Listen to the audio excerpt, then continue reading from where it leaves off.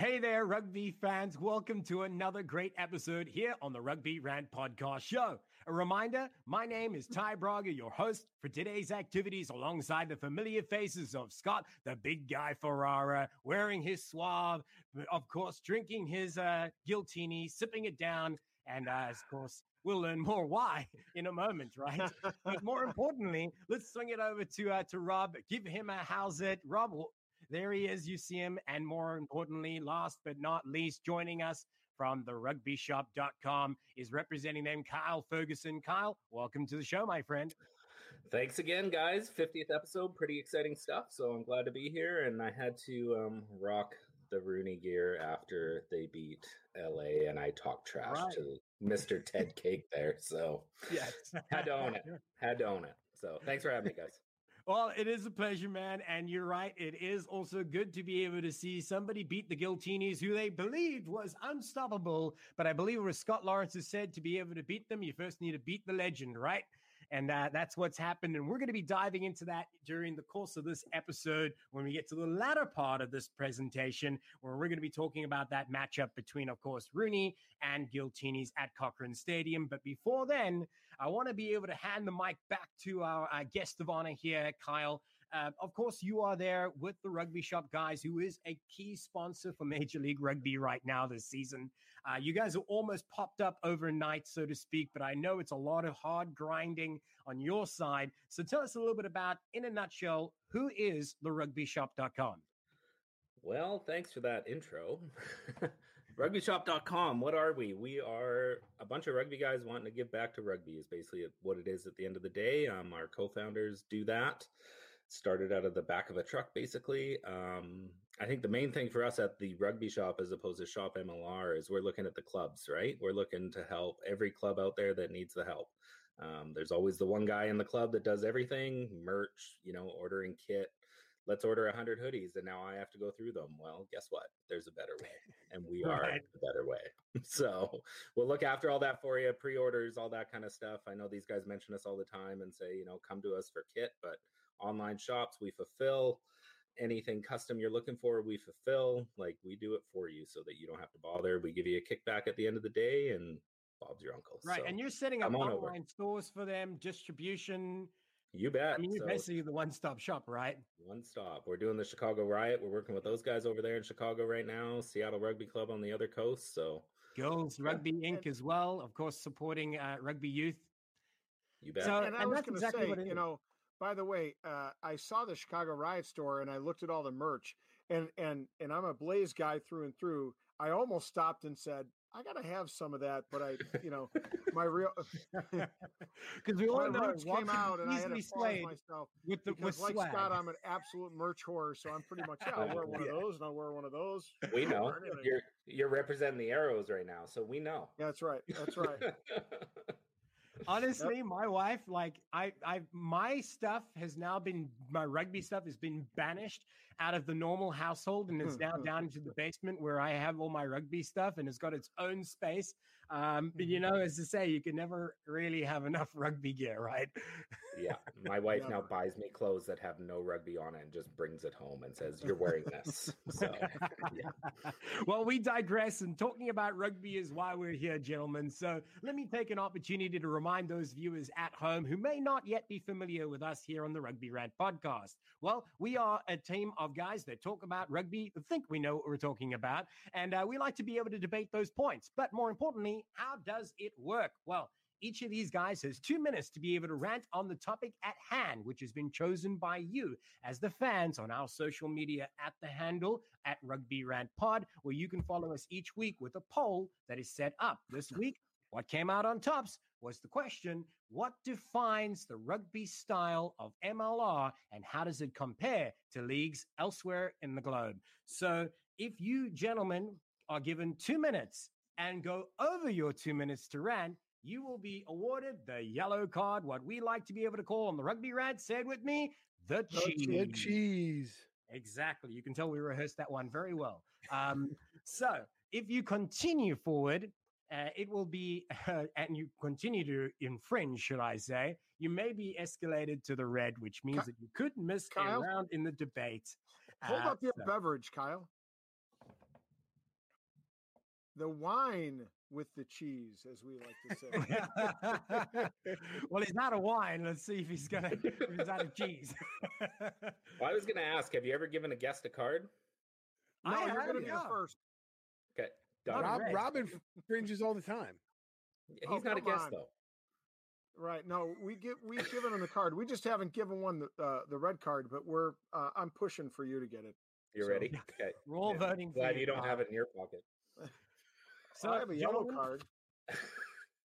Let's I made it just for you, Kyle. To the topic at hand as we move forward to be able to remind everybody and those on screen with us here that with their 2 minutes, they need to put as many points forward to help us understand what they believe defines Major League Rugby and its style of rugby right now and how it compares to elsewhere in the world.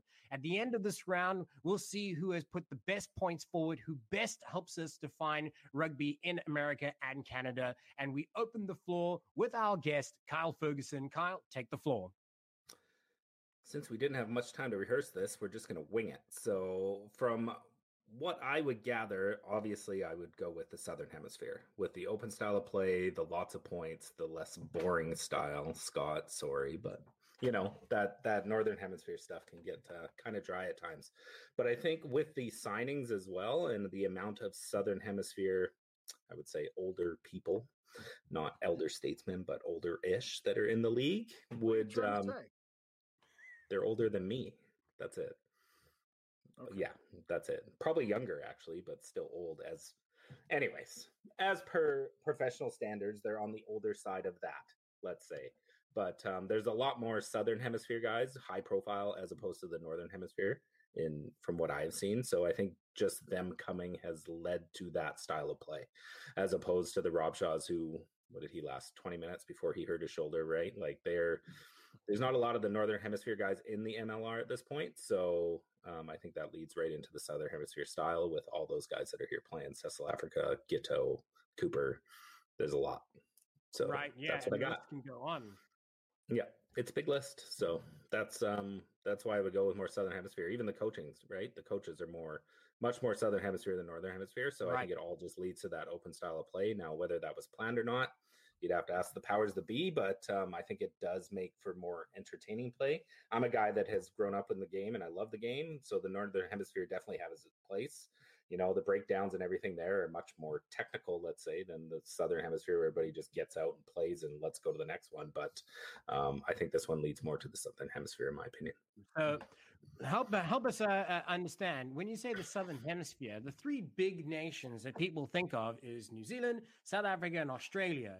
Would you say it's kind of a blend of these different styles, or is it more swing towards one nation than another? I would say it's a blend for sure. And I would also throw Argentina with the amount of guys that are here playing in the league from there as well, right? But it goes to that Tri-Nations style of play all over. I think they all play a more open game than the Northern Hemisphere in general. Right. And I would tend to agree with you. And, you know, another person who's a huge advocate of Southern Hemisphere rugby, of course, is Mr. Rob Hammerschmidt, who's a Hurricanes fan. Let's see what he thinks. I agree with Kyle, and I think it's a much more reflective of a Southern Hemisphere style. I would say it's much more Australian, like Tasman based. And the reason I say that is I don't know that there's as much of an emphasis on the scrummaging piece. Of course, that's been taken away a little bit because of the code changes for this season. You know, we're starting to see more creativity in the lineout. You notice it most significantly from LA, but I absolutely think it's a strong Tasman influence. You've got three, you know, Australian coaches that I know of specifically. Paul Healy in Houston. Nola, of course, has Nate Osborne, and in LA, of course, you have a whole coaching staff there. But you notice, I want to pick up on the one piece. LA plays a very flat style. They play a 1-3-3-1, very flat style. I mean, when that ball gets passed, it is very close to the gain line, sometimes so much so that it looks like it's a forward pass. And that's very typical of the Australian and New Zealand style of play. So, you know, South Africa tends to have much more strong set pieces, scrummaging, you know, physical back row forwards. And I don't know that we had those kind of players as pervasively throughout the league as they do in South Africa. Right. So to rewind a little bit, and for those that aren't so well versed in the rugby terminology that you use, when you're talking about a 1-3-3-1, you're essentially talking about the makeup of your attacking line.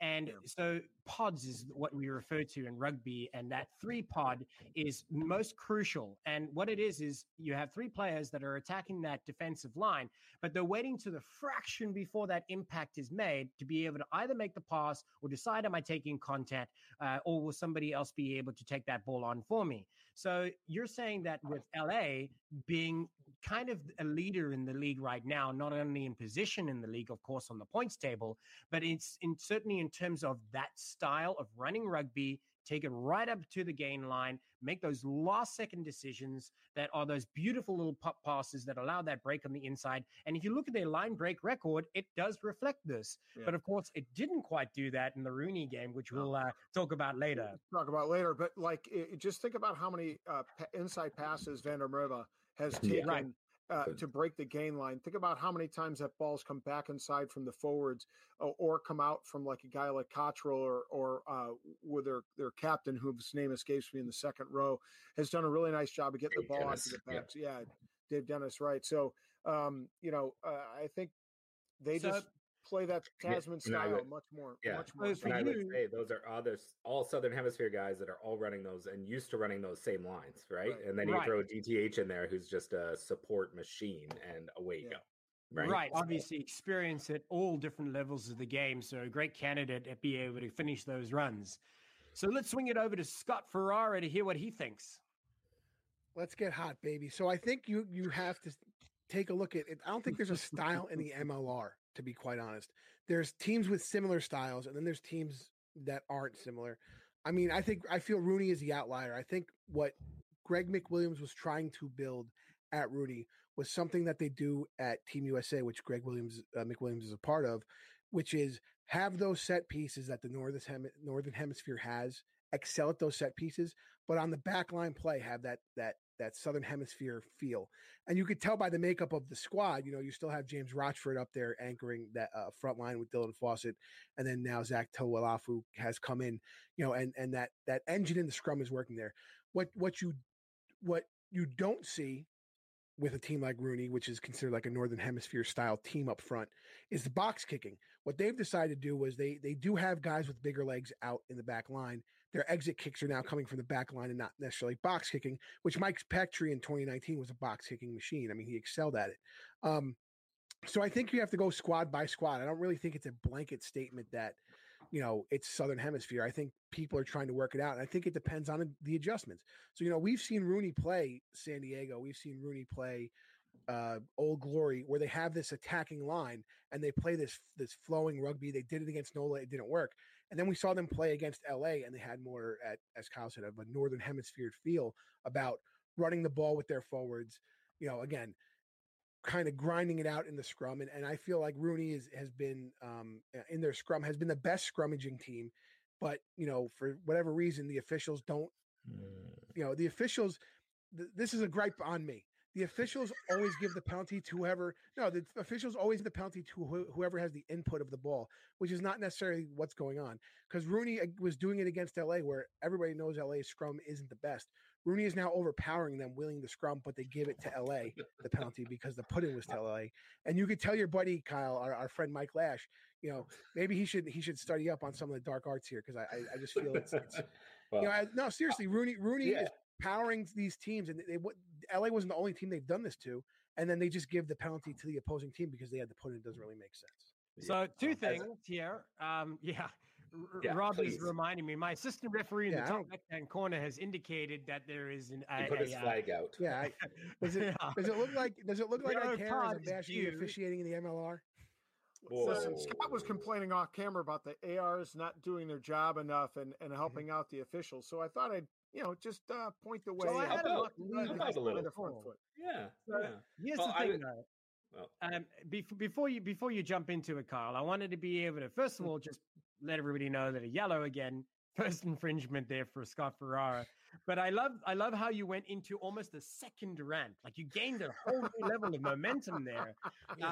So I best can define your rant as Mr. Referee, I would agree with you, but then we'd just both be wrong.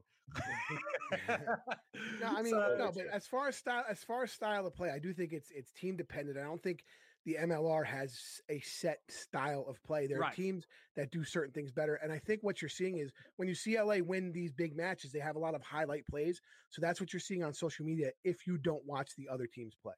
Right. So to that point about teams having a differing style of play, that certainly is evident almost in every league, right?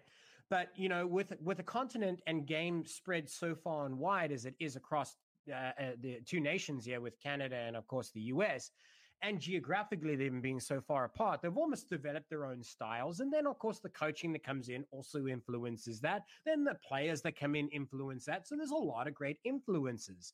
But I think we can largely agree that more of those influences on MLR are coming from Southern Hemisphere nations. Would that be fair? Yeah, that would be fair. And like I said, I think it's Marty Veal is New Zealand by birth. He's been in the United States for a long time coaching. Rooney just got a new attack coach in Matt Bork, who's from New Zealand. But again, you have these guys doing what they feel is the right plan of attack, but you also see the adjustments when a team has to go do something.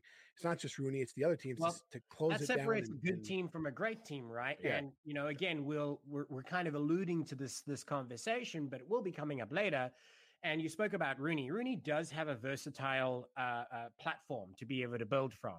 They can, of course, play the running rugby. They do have a good kicker who takes really great control of the game at 10 with Holland's Head. They also have the heavies up front to be able to keep a solid pack running forward, right? So if they need to ground and pound, they probably could. If they need to be able to swing it out wide, you can feel confident that they could do so. But none of that happens without, first of all, securing the ball, making sure you got clean ball to the backs. And I think that's where overall MLR is a little bit failing. Now, Rooney might be a little bit ahead there, but overall in the league, I think that's an area that while we're too focused on getting the ball out wide as quickly as you can, it's not quality ball. What do you think there, Rob? Well, I was going to say, I know where Scott's going with this one, and I certainly thought that, and we'll get to it later, Rooney really played a nice game. They played the game they needed to play and adjusted to their opponent. But I still think there is a more tendency to be akin to the Southern Hemisphere. And I think about Rugby ATL, who's headed by Scott Lawrence. Scott Lawrence is American born and bred, but Scott's team can play a very expansive game. I mean, just look at the way they went after NOLA a couple of weeks ago, and they went out through the wide channels on two different times, chipped ahead, and scored two off that. And they play a fast game. They play a quick game. And they play very in-your-face defensive style. I mean, they are very quick to get to that gain line, like very many Southern Hemisphere teams. And then they don't contest very much, and they wait for you to make a mistake, much like LA does on defense. They just grind you down, wait for you to make a mistake and cough over the ball. And the last thing I just want to add to this is some of this dictated by the personnel. Like LA just did not play very well because their quarterback, Matt Gittu, wasn't in. Again, we'll talk about that. But, to more to that point, Robbie Coleman had the potential to really play a more expansive game.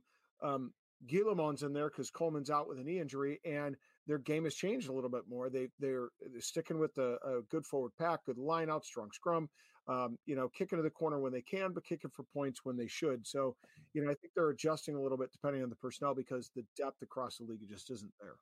Right. And, sorry. And another good example of that is what's happening in San Diego.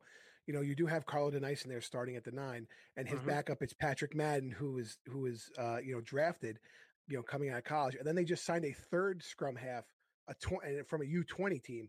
So, now they have to then go into different tactics to have that 9-10 exchange a little different. Right. And this is something that I think has now evolved with the help of the law variations. And we had kind of alluded to this a few episodes back, and I couldn't even remember which one it is, even if you had tested me now. But more to the point is the 9s have a little bit more breathing room now with the new law variation of the input of the ball at the scrum. And of course, how close you can contest that line. So with that, you're seeing more of this 9-10, like 9 carrying the ball a little bit more than they might traditionally have done so in the Southern Hemisphere or in the Northern Hemisphere, certainly more than they do in the Northern Hemisphere. I'd agree with that. So that has changed the game. why has it changed the game? Well, it means that that guy who normally might just be able to accept the ball from the back of the scrum, for those of you that are still learning the game of rugby, he would normally be the first distributor. And, he would decide, is it going left? Is it going right? Depending on the style of the play, where the position of the field is. Now he's able to take that ball in hand and run a little bit more with it, see what options there are, provide a little bit of an extra man on the outside. So it has certainly changed the game. That's almost something that's evolved that is uniquely MLR. Wouldn't you guys agree, Kyle? I mean, what are your thoughts there? Yeah, I think to your point, it is giving them some more room. Some guys like Andy Ellis still don't get it, in my opinion, and just keep creeping up that way, and they need to stop them. But anyways, we'll talk about that later, apparently.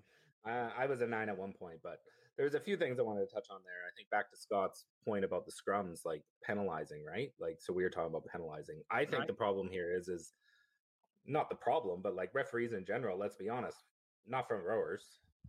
To your point, don't know the dark arts. So now you're leaving in the hands to somebody that's never been up there, right? So I don't know what the instructions are from head office. I don't know what they're doing at all there, but I'm just saying, like, as a former referee at a high level in BC, I would be more inclined to give the attacking team the ball and just get the ball away. That's my opinion. Mm-hmm. Right? Again, well, I have a whole thing. What we need to do is you have to have forwards that are referees, and you put them on segues, so that way they don't need to worry about fitness during a match. Oh, so like rugby league, and we could just have one on either side. But anyways, back to the scrum halves. That's your off. Yeah, exactly. That's my off. We're magenta anyway, so they're good. I mean, it's because the one thing that forwards hate is cardio. Yeah, that would be perfect, because then they could go have a smoke break and have a beer at halftime. Right. You just like, as soon as it crosses that halfway line, you just chill. Yeah, I'm good. The scrum halves are getting more room, especially like at the scrum for sure. Like without a doubt, that's a great attacking platform now. Like more so than in any other league. And it's uniquely an MLR at the moment. I don't personally know of that same law being trialed elsewhere. Now, other leagues are continuing to trial leagues. So let's talk about other leagues and how they compare. One thing that I have in my mind, and I always come to this because I've watched Super Rugby from its inception, having grown up in South Africa after the Currie Cup, and we suddenly were allowed to be able to compete internationally. Super Rugby was the best at one time, was the best league possible. It's kind of been diluted over the years, but I still believe the same style of rugby is continuing to attempt it to be played. What is that style? Running rugby. Physical game up front, followed by great backline play. Arguably too much kicking, but more to the point, they did a study in 2019, pre-pandemic, right, with Super Rugby as a whole. So the three nations, Australia, I should say four, because it had an Argentinian side then. And they decided that there was an average of 37 minutes of rugby in open play. That means how much of the ball was in hand during play, 37 minutes out of 80 minutes. Now, that doesn't sound like a lot when you put it in that context, but in comparison, MLR is at 35 at the moment, is what they say. So it's very, very close. So these laws that were introduced at the beginning of the season were all designed to be able to make the game faster and ideally more entertaining.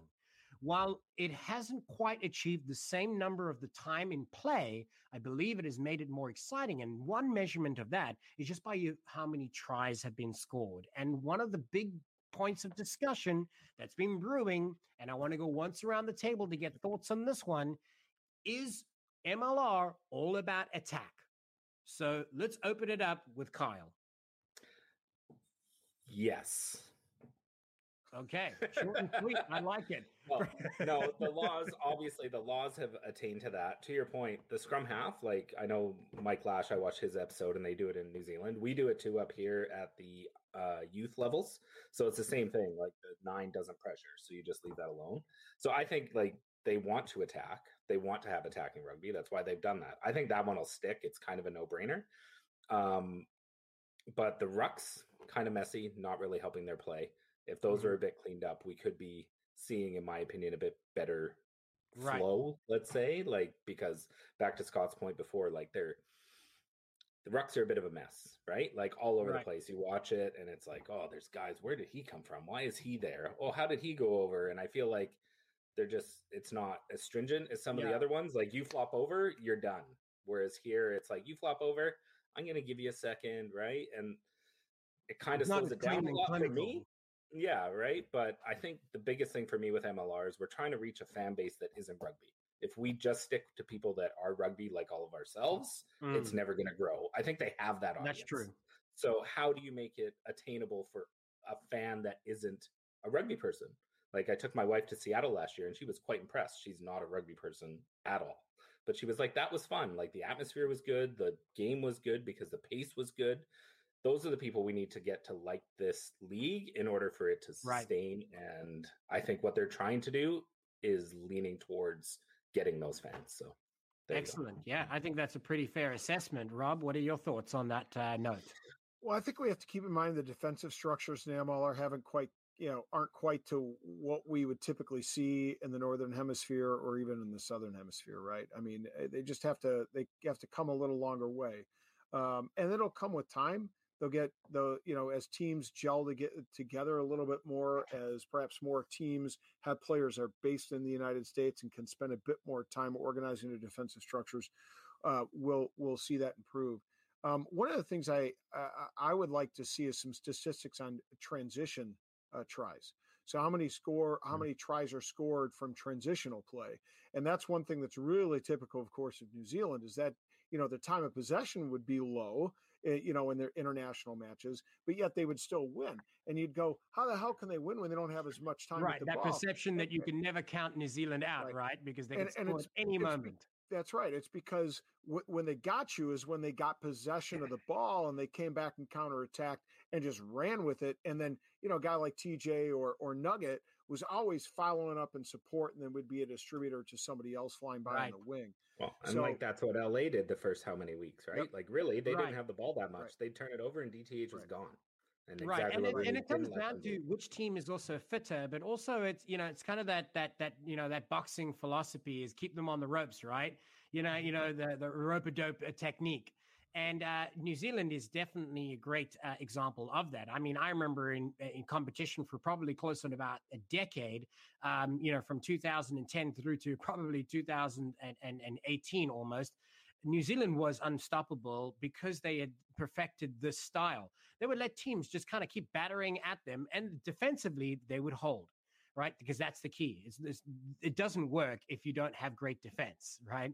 Otherwise, you just got to put more points on the board, and that's your only strategy. And to that point, that does make exciting rugby.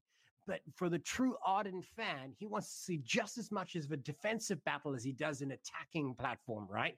But, more to Kyle's point, if you're brand new, what do you want to see? You want to see what defines rugby, which is exciting running rugby, great hits, and awesome points, right? So, Scott, what are your thoughts there in that regard? Well, I think the new law variation is obvious, like everybody said, is meant to be attacking. And I think I think the issue the MLR is seeing on defense, and this is something I've been thinking about since people have been talking about it. I mean, they've been talking about it online for weeks. And I think because it's a new league, think about how much head coaching turnover we had. Think about how much player turnover we had. So that means the squads from 2019 and 2018 not only have different coaching systems, have different player systems. How are those symbiotic? So what kind of analysis do you really get to try and figure out somebody's attack? So like when we had Scott Lawrence on, he said, one of the biggest things somebody should get when they're starting a team first, before even a head coach, is an analyst. Get a great analyst to analyze everything. So what kind of analysis are you getting out of teams who in 2018 played this style with this set of team, 2019 played this style, 2020 there wasn't a style, and then nobody played preseason games against each other. So all you have is the last 6 matches, and they might have had a bye week, so maybe it was only the last 5 matches, and maybe the wind was 60 miles an hour in San Diego. So what kind of game did you what kind of game data did you get from that? So I'm wondering, Las Vegas, right? I'm sorry. Yeah, the San Diego playing in Las Vegas. Come on, Ted. But so what kind of data points are you getting versus like if you want, I can always go back to college football. There's certain teams that are always going to run the I formation. There are certain teams that are going to run the RPO, run pass option. Right. So you can you have all that data to look at, and at the MLR you don't. Scott, I'm going to interrupt you there only to give you a bonus point. Because I was think gonna. you probably have summed up the conversation in an easy manner. Like, how can we define a league's style of rugby when it's constantly evolving and it has every year had a new set of challenges and a new set of rules and a new identity around it? So, I mean, is it just the case of it's too soon to tell? I do I think you have to establish, have these teams established with coaching staffs for a little bit, and maybe have the not so much player turnover, and then you could say, oh, there's a pattern in Rooney's attack every single year. Right. Yeah, I think that's And fair. there And I hasn't think been much without, consistency throughout the league. yeah, and I was going to say, without having guys here full time, like really, like they came in how long before the season? How long did they have to put these systems in place? This isn't a league where you're making 7 figures a year, right? So they don't have the time nor the manpower in order to be doing this yet. And On that hopefully note, comes. let's take it once around the table again, just to be able to summarize this segment here, where we had asked the question for those of you that are watching at home. The question was, what style of rugby best defines Major League Rugby as it stands, and how does it compare to leagues elsewhere in the world? So at the beginning, we had opened up the rant with Kyle, and Kyle had suggested that it best suited a Southern Hemisphere platform style and running rugby. That was same thought was echoed, but then identified more closely to being a Tasman style linked to Australian Rugby Union. Scott said that, it has elements of both. So again, let's go once around the table, gentlemen. Is it now too soon to actually tell what is Major League Rugby style? And is it too soon to compare it to other leagues? Yes or no? Kyle, what do you say? Yes. MLR is All right. playing MLR, I feel, and they're taking what they know from home, because just like we just talked about and I just mentioned, I don't feel like they've had enough time to practice together, to be together, to do all of that, to have these styles fully take over yet. So it was a good round there, gents, because you kind of changed my mind a little bit, but I think that's a good way to look at it. All right. Doesn't happen like often. Rob, your thoughts?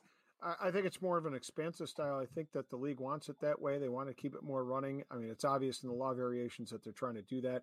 And it's also obvious by some of the influences from, you don't see a lot of English coaches coming to the United States to coach in the MLR.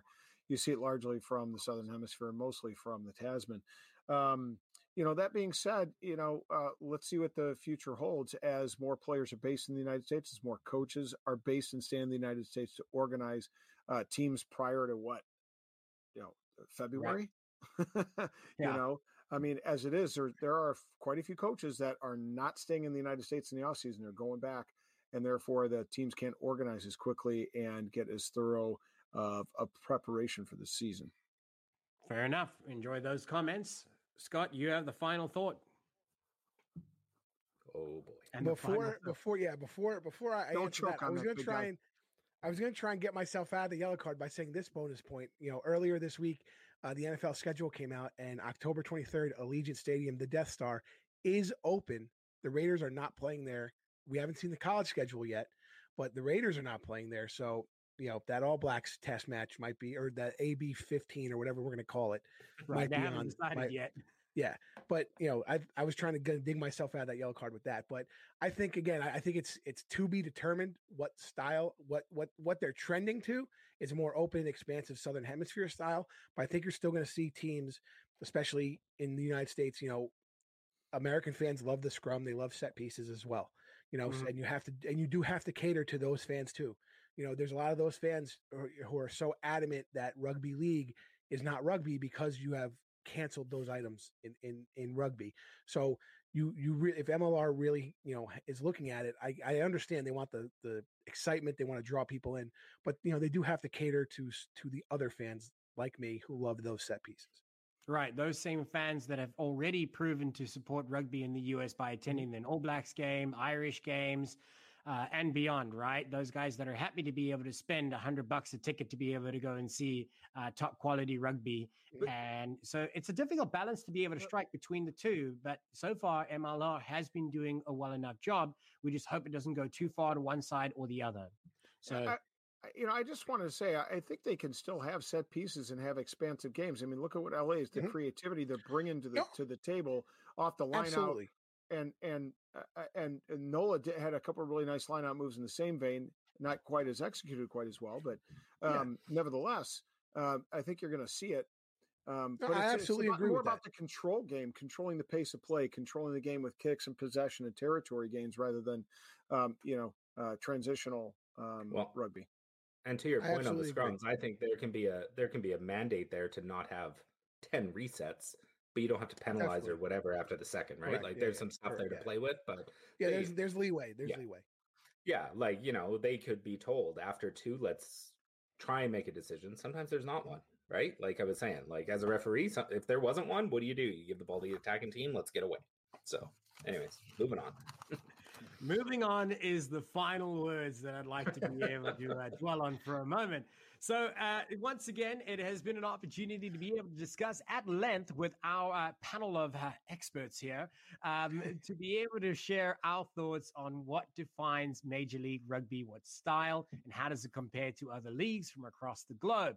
Now, as it stands, a very young league. I think we all agree that it's still evolving, but what has already evolved is a running rugby expansive style, best taken from the lessons served through Southern Hemisphere style of rugby, as its influence is seen with players and coaches and even management and onto ownership as well. So it sends a message that it is leaning that way. So yet still a lot to be seen. And that's where we stand here on the Rugby Rant podcast show. Make sure that you like, follow, and rate us online under the handle at Rugby Rant Pod, where you can find us through social media and any of your podcast providers that you enjoy under the handle at Rugby Rant Pod. We will see you at the next segment, where we will be taking time to learn more about what we think as we dig into the battle between the Giltinis and Rooney from this past weekend. So make sure that you follow us on social media to get more of that content under the handle at Rugby Rant Pod. Once again, my name is Ty Braga. On behalf of Scott Ferrara, the big guy, and of course, Rob Hammerschmidt, the hammer, and then Kyle Ferguson, who we call the mouth. Ladies and gentlemen, thank you for watching this episode of the Rugby Rant Podcast, and we'll see you at the next. Rugby Coffee was born out of 2 passions: provided ethically sourced coffee, promoting the growth and development of rugby. By combining these 2 passions, the folks at Rugby Coffee see an opportunity to bring people together. And together, we can make a difference. Rugby Coffee invests 10% of their profits into giving kids opportunities to play rugby and projects that help uplift communities. These endeavors have been transformational in many kids' lives and uplifted and empowered these communities. The boys of Rugby Coffee have launched 3 distinct brews: Jouet Jouet, Champions Cup, and Crowd Favorite, which is a North American mild blend. Get your pre-orders in now while you can in order to get these wonderfully tasting brews at your doorstep so you're ready to enjoy a great cup of coffee and an awesome conversation. A simple vision can be transformational. Rugby as a sport can inspire communities, bring hope, and provide opportunity. Rugby Coffee, it's not just a game, it's a way of life.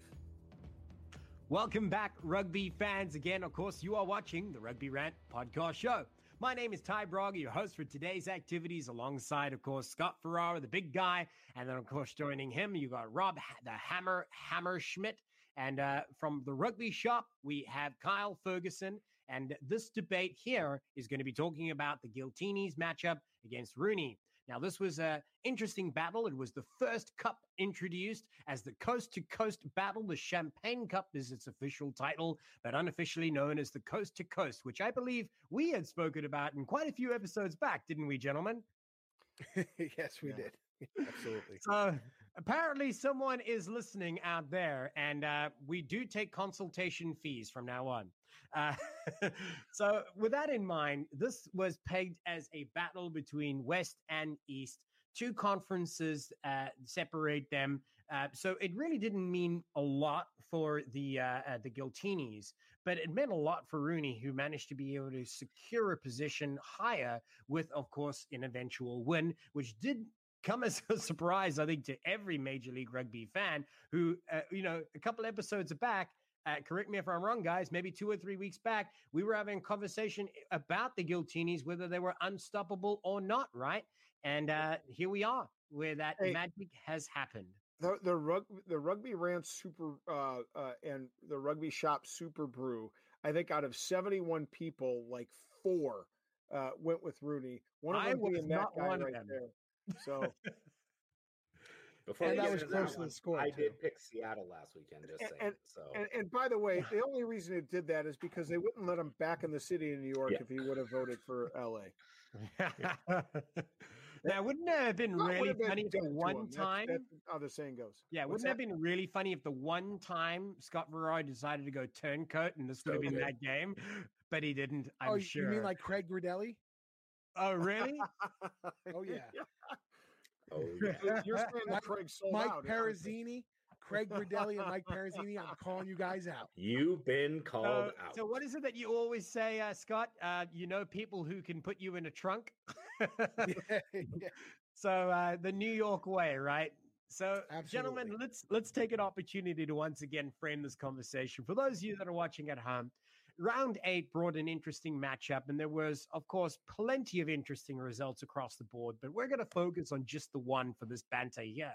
And that is the final scoreline of 18-16, a low-scoring affair in what some may describe as a defensive battle, which is hardly the words that are thrown around in Major League Rugby these days.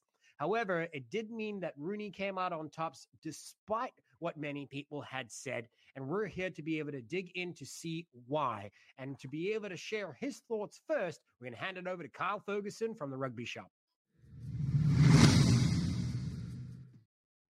Jeez, pressure's on.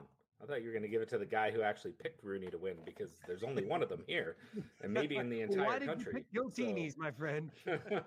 Why wouldn't you? I mean, the way they were playing, there was no reason not to. Let's be fair. They looked absolutely fantastic, but Rooney did exactly what they needed to do. They played grind them out style. They took the ball away and they didn't give back, right? And when they did give it back, their pressure was very, very flat, and they picked on the gaps where they knew LA was going to run to. And I think not having Giteau there just obviously killed them in a way, because he reads those defensive holes so much faster than almost anybody in the league, I would say right now. So he can find those. And hence when we were talking before about DTH, that guy in support is just dynamite. So when you got Giteau finding those holes and you got these guys running off of them, they're pretty much unstoppable. So you get Giteau back and they play again, we'll see what happens. But in that game there, they played it perfectly. I mean, they're 10. I can never remember his name, but he's a great player. Watching him week in, week out, he's been really fun to watch. And not having Foden in didn't hurt them at all. Again, not good with the names on this team, but the fullback, outstanding stuff. Like really outstanding. Yeah, he had a great game. And to have that guy behind Foden is quite the luxury there in Rooney, because those two guys are pretty fantastic. Right. So and that's obviously Rooney, the front row. Yeah. Also won the battle. So yeah, that's it. They won the battle, right? They beat him up front. And my buddy Mike Lash had a great game there at wearing the magenta in the middle. And, I think all around it was just a really, really good game to watch. I enjoyed watching that one on the weekend, and it definitely kept entertainment, kept you watching. So it was good. It had that suspense-filled moments that you love and enjoy about rugby, where you sit on the edge of your seat, kind of in anticipation what's next, because it felt like for the first time, the Giltinis were on the back foot and were on the back foot early. Which is not a comfortable position for them to be able to play from. In fact, talking about some of the stats, Rooney had 60% of the possession. This says that they were forced to play from their own half in almost every attack. So as you pointed out, they weren't giving them much to work with. Obviously, whether it was a question about tactics being the key difference or some mitigating factors that they perhaps didn't have their key player of Giteau, that decision maker in there to be able to spot those weaknesses. A lot of things that we could unpack there, but let's first swing it over to Scott to be able to hear the counter argument there in favor of Rooney, of course. So Scott, let it flow.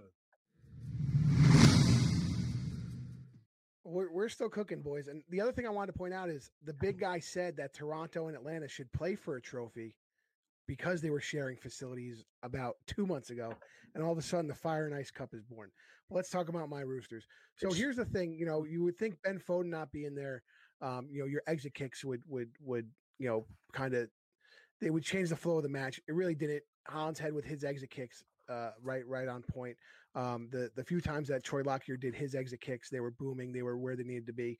What Rooney did in this match and what they've done in other matches, but obviously the blowouts, it was something lacking, was what I call one and done tackling. The first guy makes contact and drops the ball runner. The second guy comes in and either poaches the ball, or you don't even necessarily have to poach the ball, but just try and set up a counter ruck quick and see what happens, and then maybe fall to an A gap or wherever they're supposed to go, depending on where the field position is.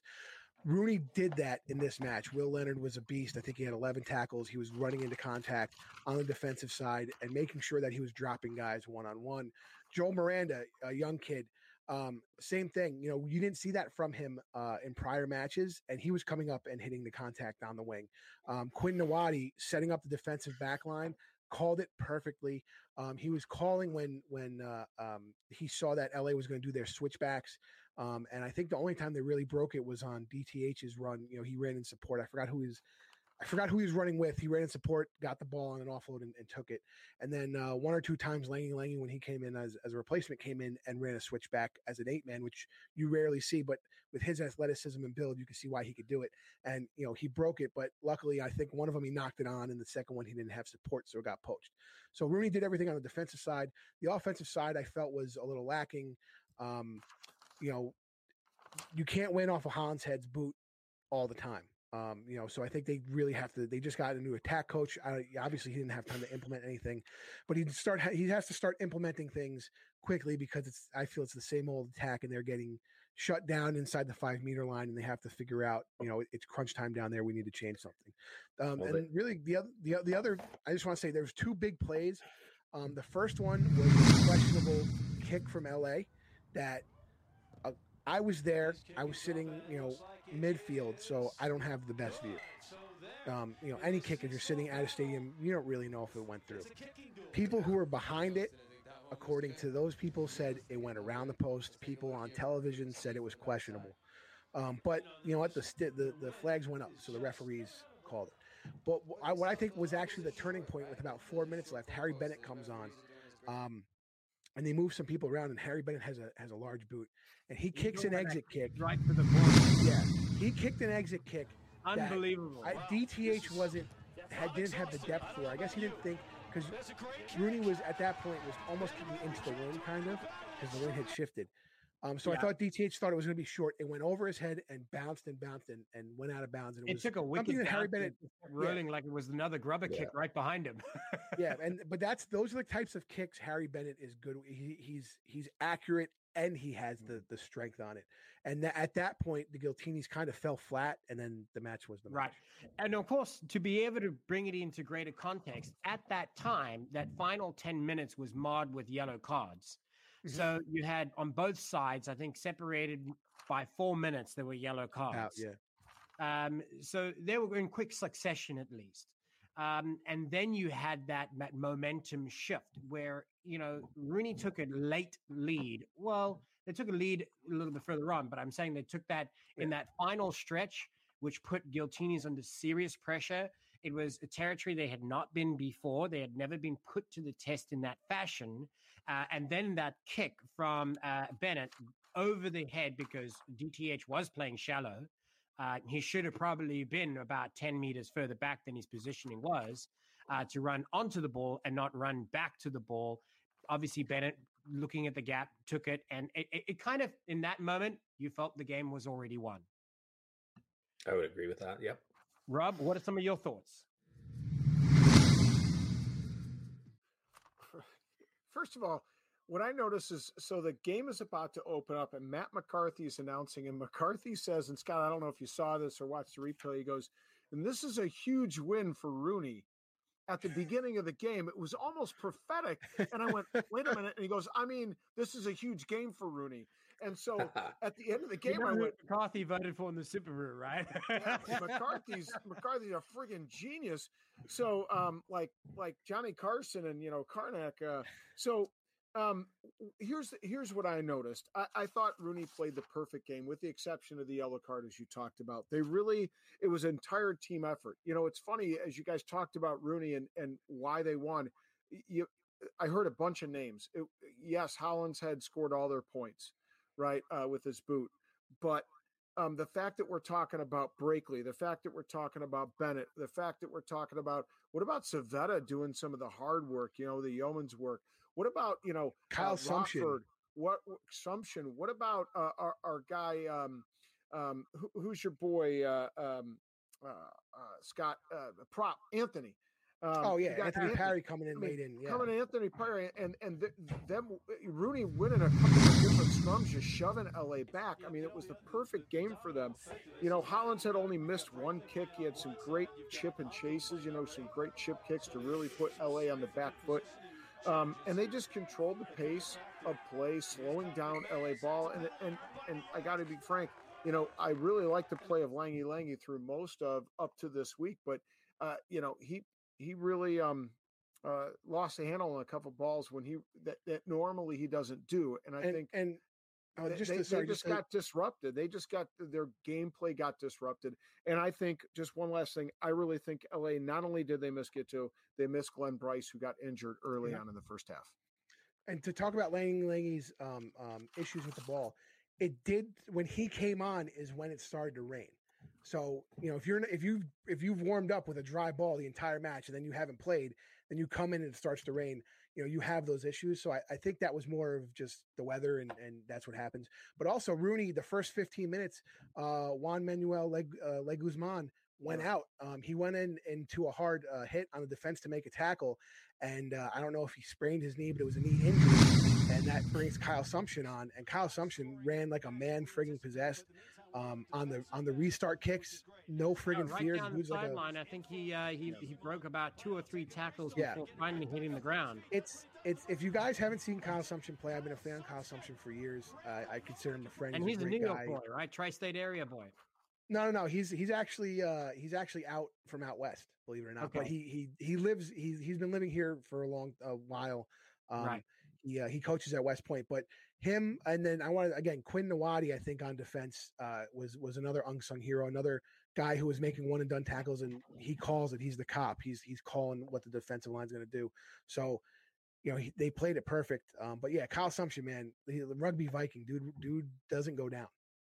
So let's take an opportunity to be able to look at some of those mitigating factors that people are inevitably going to throw out there, right? So we had already spoken about some key players not present in the Giltini squad. So it was for lack of a better term, it wasn't their best team on the field, right? And we know that for a variety of different reasons. And now as we get deeper into the season, all teams have this to a certain degree, right? But there's a lot of people that have been saying it's so difficult for guys that have played on the international stage and have played leagues overseas to now suddenly be thrown from playing at one of the greatest stadiums available to them at the Coliseum, which is almost, for lack of a better term, pitch perfect, right, as they say, to now be thrown to Cochrane Stadium, which has a multitude of different markings for different sports. You're losing a little bit of width, which in some cases, I don't know who it was, but put a foot out and there was a running opportunity for try, but there was a foot out and it was called back. If you had that extra meter, you would have been on the inside. But then again, would you also have had a defender there because they would have been playing wider? So you could always pick at these points, but there'd always be another counter argument to it, right? But at that point, if you're going to talk about width, they go by the soccer rules. Soccer pitches are 68 meters and rugby pitches can be 68 to 70 meters. So my point is, the best defender is the touch line. So friggin' run inside. Right. And run away. There's merit to that. And, so I pretty much know what Scott's going to say about it, but I was going to ask, do you think these mitigating factors are of great importance that could have affected this game or not? I mean, let's ask Kyle first. Okay. No, Scott, go ahead. We know what Scott's going to say. What I'm going to say is being at the 3 home matches, who I saw the most mistakes on the field were by Rooney kicking the ball and their exit kicks thinking they're behind the 22 and they're not. People don't realize, though, the way they've done it is they put the flags at the 22. So the guys know. So, and I think in my opinion, more players go by the flag in their peripheral vision than the line actually down. How many guys are looking down when they're kicking at the line to see where they're at versus taking a quick glance to see where the flag is at, So the only time I've seen people have issues were Rooney kickers in the first 2 matches kicking it and not realizing they were in front of it. So, if Rooney is the only people having issues with it, there's no mitigation. You know what I mean? Well, Kyle, with your refereeing experience, if you had to be able to officiate a game on something that resembled a cross the hashing like that, would that be difficult for you? And do you think that is a mitigating factor for Giltinis? It is tough, that's for sure, especially when you're not there all the time. To Scott's point, like Rooney makes mistakes there too, though, and everybody will at that point. Mm-hmm. As a referee, it's not to disrupt you, but it is important to note, and I don't think we actually said it, Cochrane Stadium is not a Rooney Stadium. Yeah. It's a field they're using. So they're also playing out of their element. I mean, they should be looking at the flags, and come on, right? Like that's just errors at the end of the day. Same with the touchline. To me, that's errors. But to go sort of back to what you were asking, the mitigating factors and people not being available, I feel like that has more to do with guys playing on turf that aren't used to it. I feel like the turf is playing havoc on some guys' bodies that just are not used to it. And again, like knowing some referees and things like that, like even them, they're like, we don't have this. Like they're not used to the turf. The turf is a lot different. Being refereed at turf, I refed out here at UBC, and they have like top of the line turf, which is great. On Segra Field, we saw a really nasty concussion because of a tackle onto the turf there. So it's different, right? It's different on your body. It's different the way you tackle. You see the guys all taped up on their arms so they don't get the rug rash all over themselves, right? So it's just, I feel like that's playing more of a part, and why these guys also are having to take time off. They're not used to the wear and tear on the body from that aspect. And the ball bounces differently on the turf too. You notice that in the first. Rooney knows that story. Yeah. But it was, I mean, there's a lot of sloppy play early on with the first 10 minutes. And I think a part of it was due to the wind, but the other part of it was due to the funny bounce of the ball. And, also to kick for touch, when you're actually trying to put it in play and then bouncing out of bounds, it's really hard to tell, how much. Where do you want it to land? Where do you want it to land, and how much oomph do you put on it to get it to go inside that 5 meter line or that 5 meter channel on the side? Get a new kicker. Luke Carty, that was one of the things that LA excelled at, was Luke Carty putting it inside the 5 meters. They just couldn't convert. Yeah. I think that a factor you didn't see on television, but I talked in my pre-match show for the Rooney fans, was the wind was going from coming at the camera angle. So if you noticed, everybody who went for touch was coming at the camera because the wind was coming directly across the field that way. So trying to kick into it, you knew it was never going to come into touch. So I think that was a mitigating factor to say you can really only start your set pieces on one side of the field and then throw it out to the other side on your attack. So it was kind of precipitous that you knew as a defender they're going to have to kick for touch this way, and then we know what they're going to do when they bring the ball that way. You would think DTH would have seen that when it went over his head. Well, that exit kick was a little different because it was in play, like it wasn't. It was particularly good. No, it was a great kick. I'm just saying, you think you would have noticed that by that point in the game. But also DTH, I think, has played every match, and has he been taken out yet?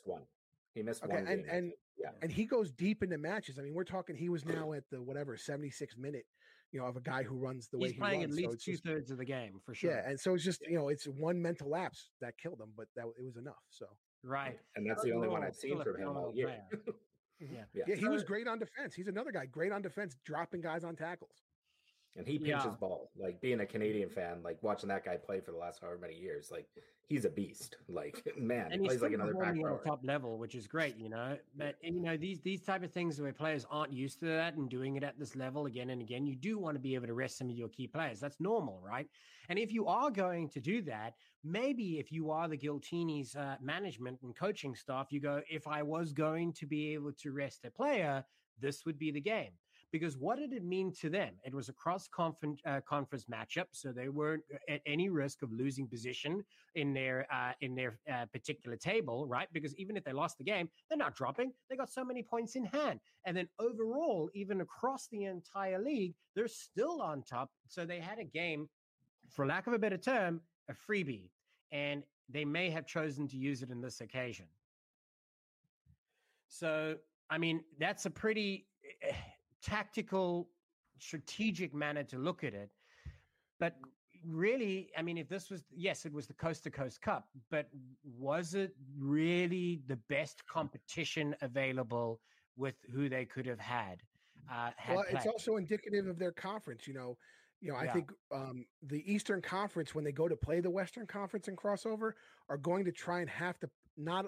They might not be able to play some of the guys they want to play and kind of take some guys off the stove per se because it's so tight. Whereas LA has such a lead, they figure they can drop one.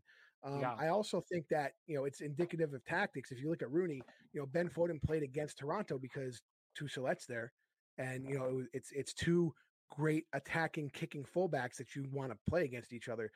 This week, the Glenn Bryce, is okay, but you can put Troy Lockyer back there and still have that advantage. So it's tactful and picking those pieces. right, absolutely. So let's go once around the table to be able to summarize this debate over here, and let's hear from each of you again. What is your final thoughts on this game? Do you think that ultimately Rooney played a great game and just outplayed them, or do you think that Giltinis were short on ammunition and they played a much lower standard than they've become accustomed to? Kyle, you can open it up. All right. Well, as I alluded to, LA was missing people, but to me, that's still no excuse. It doesn't matter who's out there. This is a professional league. You're playing the team you're playing. So Rooney did what they needed to do to win the game against the team that was out there. It's still Right. a win over an undefeated team, right? Like it's all of those things, and I think you have to give them kudos for that. The only thing I would say, I don't know, Scott, if you watched it back on TV, but man, those Rooney guys, they talk a lot to the referee and whatnot throughout the game, but like you could hear it. No, but like you'd sort of look at me, but like you could hear it a lot, didn't he? right? Well, if we're already talking, if we're already questioning right? if we're really questioning whether a kick went through the sticks, maybe they should be talking. Well, but that's not the referee's fault. No, but anyways, I mean, I'm just saying, as in general, without that kick though, like it happened throughout the game, and like I'm not saying it's just Rooney. I think it's a lot of the guys, and I think that just is bringing that down a bit. Our game, like the rugby game, that's not to me how it's meant to be played and how guys are supposed to act on the field. So like you heard JP Doyle the other week kind of he was getting back at him, right? And people are like, oh, this is great. Again, to me, that's not great. I just wanted to sort of talk about that a little bit, in that there's just a lot of chatter out there that I feel isn't necessary. And I think from LA, you didn't hear it. They just went about their business. So that's my opinion from watching it on TV. Wasn't there, but there was no talking to LA about talking after the whistle. There was a lot of talking to Rooney about having something to say about everything. So just a comment. That's all, right? They won the game, though. They outplayed them. Yeah. I mean, a win is a win and the points are on the board, right? And it's put Rooney in a better position in their own conference that has secured them, a good stead moving into the next matchup, because they are the Giant Slayer right now as it stands, and that's on record, and that's what counts, right? Rob, your final thoughts? I think Rooney played the perfect game. They played very well. They played the game they needed to play. They controlled every phase of the play they needed to control, and their big dogs stepped up and played very well this time, and they made McCarthy look like a genius. Totally. So because it was a huge win. That's true. Yeah. So and that's it, guys. We're not going to let Scott talk because we know what he's going to say. No, like, what Scott, else can we say? Final thoughts. Well, this will get Kyle going. So I played hockey my whole life. My father played hockey his whole life, and he always had the mantra: it doesn't have to look pretty; it just has to go in when you score a goal. That's the same thing with rugby. It doesn't have to look pretty as long as you put more points on the board. You got those 4 points. But what I do think, Rooney, and this goes back to 2019. Rooney lacks in the bonus points, and that's why it's put them in their position that they're in second place now to annul a team that has one less win than they do. Yeah. So I mean, don't worry, we'll beat you in the semis. Yeah. Well, no matter what, the Eastern Conference is still the most exciting because it's almost anything can happen still. The point separation is still, quite volatile. It can swing with 1 or 2 changes in the game. The Giltini side in the Western Conference, you feel like it's a little more predictable, and certainly felt like that before this matchup. And I think one of the greatest takeaways is that the Giltinis are not unstoppable, right? they obviously do have flaws like every other team. And as the season progresses, they'll use perhaps what Rooney has now brought forth as a model because it has revealed some of their weaknesses. And if that means that you have to be able to hope that the weather's shitty every time, I'm sure that they will do a rain dance if they need to. But, more importantly, you take the opportunities that are given to you. You use a tactic and you stick to it. And the one credit that I will certainly says that rings true with everything we say is that Rooney played a better game because they played to their strengths. And because they did so successfully, Giltinis were not able to play to their strengths. So once again, we need to be able to crown a winner for this episode. And as it stands, we have debated the point on whether, or how do we best define Major League Rugby's style of play in comparison to other leagues, which of course was in the first part of this debate. Then we went on to be able to talk about the Giltinis and Rooney matchup in round 8. Overall, I felt that even there were some yellow cards dealt out. The winner will be crowned as Mr. Scott Ferrara. Yes. Rigged. So the Coast to Coast Cup goes to Rooney one more time. Champagne Cup, baby. The guy can go 2 minutes over and still come away with the win. Well, you get the bonus point, Rob. You're Mr. Bonus Point. Built off my comment, by the way. It's a Rooney thing. Yeah. Wait, Rob was the one. Rob was the one chatting the ref saying, "I need a yellow card." What's that bullshit? Yeah. But hold on. You should have realized something was probably up there, Rob, because 3 of us are wearing Rooney gear, and you're the odd one out. It was just subtle suggestions around the screen. But right. I wanted to be able to take all that matters. Yeah. So let's take a moment to be able to once again thank our guest ranter here, Carl Ferguson from the Rugby Shop. We'd like to be able to, before we head out on each episode, give the floor to our guests to be able to send a shout out to anybody important, a special message you want to be able to send out there. Your opportunity is here. Thanks. Man, I would like to say a few words, but we know that's not true. That's not true. But, good. Again, nobody, just like the last time, I don't think anybody that I would like to say I love very much would even listen to me. So on this rant. So love you, Danielle. Haley, Parker. Their spare time to be able to listen to you. No, they listen to the mouth enough at home, so they don't need to listen to it here for an hour. Well, we want to be able to take the opportunity to thank you, and of course, thank you as our viewer of the Rugby Rant for continuing to be able to support us. And now, and continuing forward, you can find us on social media under the handle @RugbyRantPod. We release new episodes every Monday and every Thursday. So again, make sure that you follow us on the handle @RugbyRantPod, where you can continue to get updates by liking, subscribing, and of course, if you go ahead and rate our content as well, it does help us. When you can find us online through your favorite streaming provider under the handle @RugbyRantPod. And of course, this has been an opportunity to be able to share episode 50 with you. So a bit of a milestone for us in the gang here.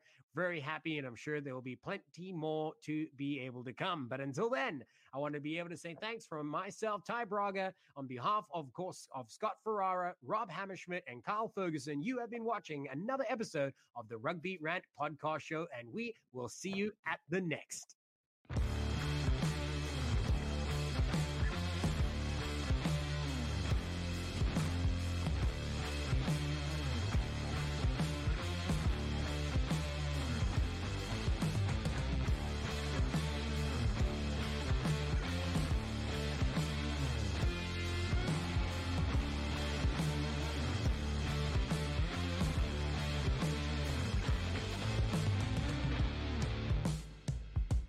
What's so special about Hero Bread's soft, fluffy, and delicious breads, buns, and tortillas?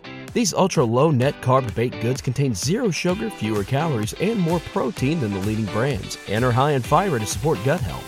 Shop now at Hero.co. Everybody in your crew identifies as either Big Mac Burger, McNuggets, or McCrispy Sandwich, but you're the Filet-O-Fish Sandwich all day. That crispy fish, that savory tartar sauce, that melty cheese, that pillowy bun. Yeah, you get it. every time.